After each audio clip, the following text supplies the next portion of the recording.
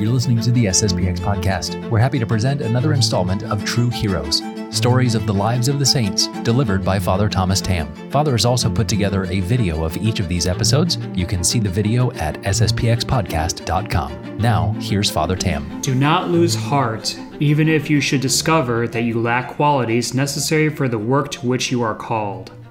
He who called you will not desert you, but the moment you are in need, he will stretch out his saving hand.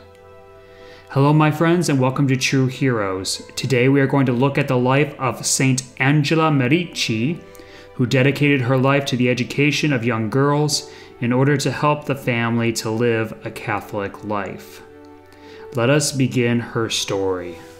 Saint Angela Merici was born on March 21st, 1474, in Desenzano, a small town on the shore of Lake Garda in Lombardy.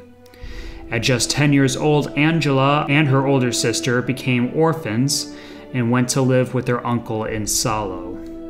There they led a quiet and devout Catholic life. After the untimely death of her sister, Angela was saddened by the fact that she had not had the opportunity to receive her last sacraments and was concerned for her sister's eternal salvation.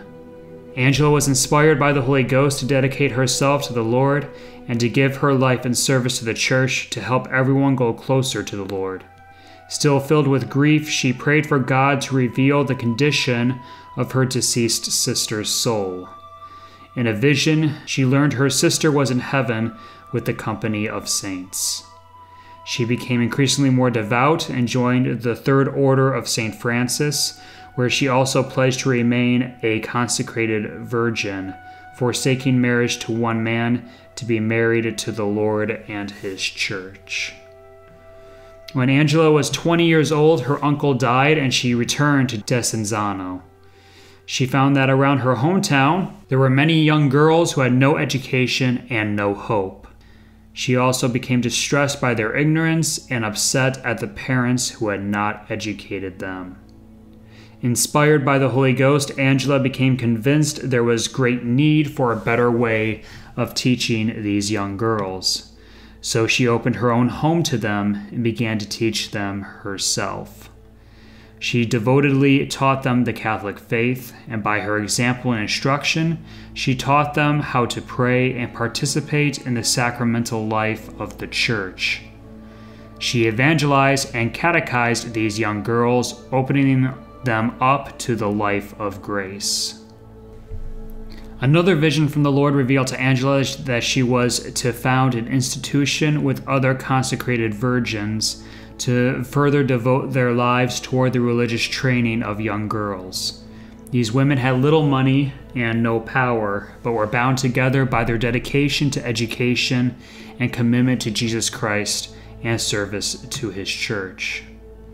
Living in their own homes, the girls met for prayer and classes where Angela reminded them, quote, "Reflect that in reality you have a greater need to serve the poor than they have of your service," unquote. Angela's charming nature and natural leadership qualities made this a successful endeavor. She was so successful she accepted an invitation from the neighboring town, Brescia, to establish a similar school there. In 1524, she eagerly took on the opportunity to travel to the Holy Land. During the journey, she was suddenly struck with blindness while on the island of Crete. This didn't stop her, though. She continued the journey with as much enthusiasm as she would have if she had her vision. She made the entire pilgrimage and visited the sacred shrines.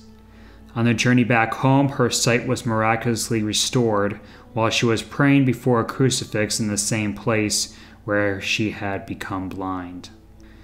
During the Jubilee year in 1525, Angela traveled to Rome to gain the special grace of the plenary indulgence offered to all Christian pilgrims. Pope Clement VII had heard of Angela and her great holiness. He noted her wonderful success as a religious teacher for young girls and invited her to stay in Rome. Angela was humble, disliked publicity, and kindly declined the generous offer.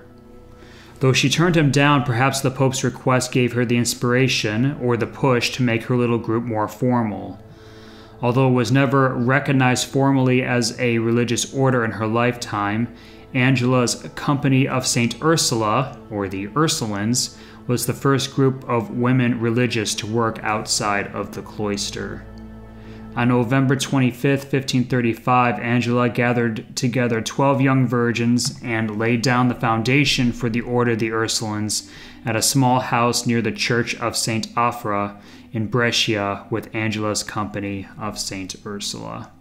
Angela's goal was to elevate family life through Christian education for women, the future wives and mothers. The community she found was different than many of the religious orders of women which existed in her day. She believed it was important to teach the girls in their own homes and with their own families. One of her favorite sayings was, quote, "Disorder in society is the result of disorder in the family," unquote. Though the women in the community wore no special religious habit and took no formal vows, Angela wrote a rule of life for those who lived and served in the community of women. They did pledge to live a life of consecrated celibacy, poverty, and obedience. They lived this rule of life within their own homes. The Ursulines opened both schools and orphanages, and in 1537, Angela was elected, quote, mother and mistress, unquote, of the group. Her rule was officially approved by Pope Paul III in 1544, and the Ursulines became a recognized religious community of women with a teaching ministry. Before her death, Angela reassured her sisters who were afraid to lose her in death, quote, "I shall continue to be more alive than I was in this life, and I shall see you better, and shall love more the good deeds which I shall see you doing continually, and I shall be able to help you more," unquote.